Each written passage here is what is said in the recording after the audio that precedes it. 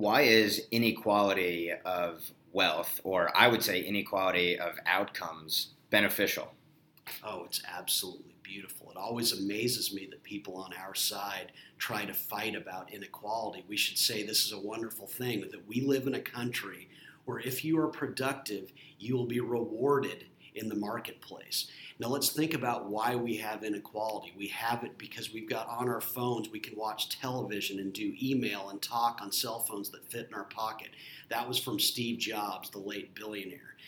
Thanks to Jeff Bezos, we can order the world's plenty. Producers around the world are competing for our dollars because he created Amazon.